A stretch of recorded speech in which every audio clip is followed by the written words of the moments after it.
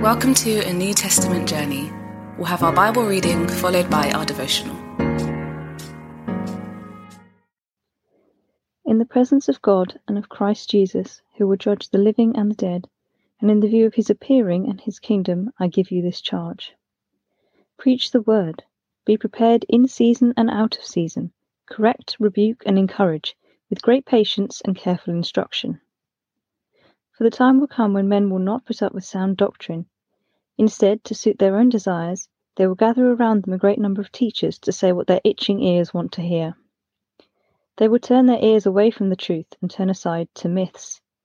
But you, keep your head in all situations, endure hardship, do the work of an evangelist, discharge all the duties of your ministry. For I am already being poured out like a drink offering, and the time has come for my departure. I have fought the good fight, I have finished the race, I have kept the faith. Now there is in store for me the crown of righteousness, which the Lord, the righteous judge, will award to me on that day, and not only to me, but also to all who have longed for his appearing. Do your best to come to me quickly, for Demas, because he loved this world, has deserted me and has gone to Thessalonica. Crescens has gone to Galatia, and Titus to Dalmatia. Only Luke is with me. Get Mark and bring him with you, because he is helpful to me in my ministry. I sent Tychicus to Ephesus. When you come, bring the cloak that I left with Carpus at Troas, and my scrolls, especially the parchments.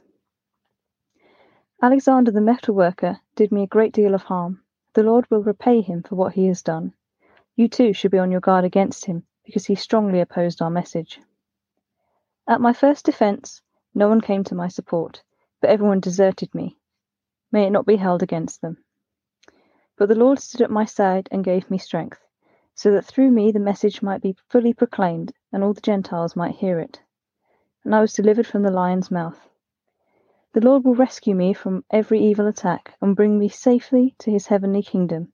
To him be glory for ever and ever. Amen. Greet Priscilla and Aquila, and the household of Onesiphorus. Erastus stayed in Corinth, and I left Trophimus sick in Miletus. Do your best to get here before winter.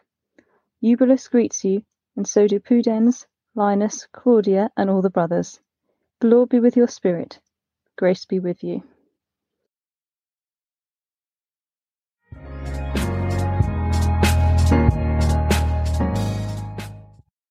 Jesus is the judge. I don't think about him that way very often, but Paul did. These are perhaps the last words Paul ever wrote, and they reverberate and hum with the judgment of Jesus. Jesus will judge the living and the dead. Every effort will be rewarded. All those long slogs in prayer, all those preparations for house groups, all those difficult conversations with friends, all those will be celebrated by the judge.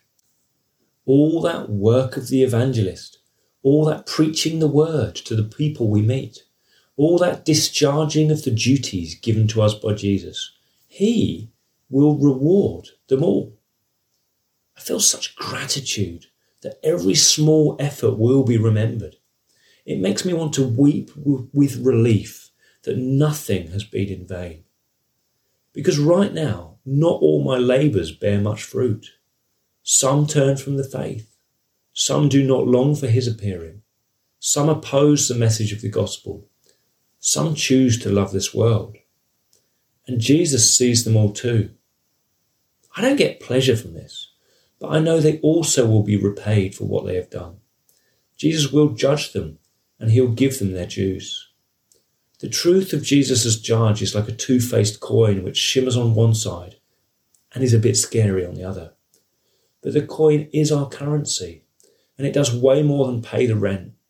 If we learn how to use it, it enriches us every day. As we think and live in the wake of such huge things, we know that the Lord stands at our side. He strengthens us in our weakness, and he rescues us from every evil attack. When we think about such things, it causes us to entrust ourselves to him, not to focus too much on our own actions, but on his action. When we think about such things, it gives us grit and grace to fight the good fight of the faith.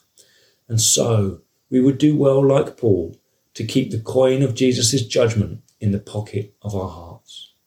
Not to hit people with it, but to grip it when we feel discouraged, to rub it when we are slighted and feel tempted to give up.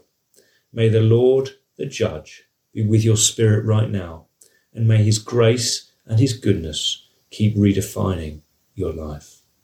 Question for reflection. Jesus has seen and will reward you for even the tiniest effort you have made for him. What encouragement can you take from that? We pray God's word bears fruit in your life.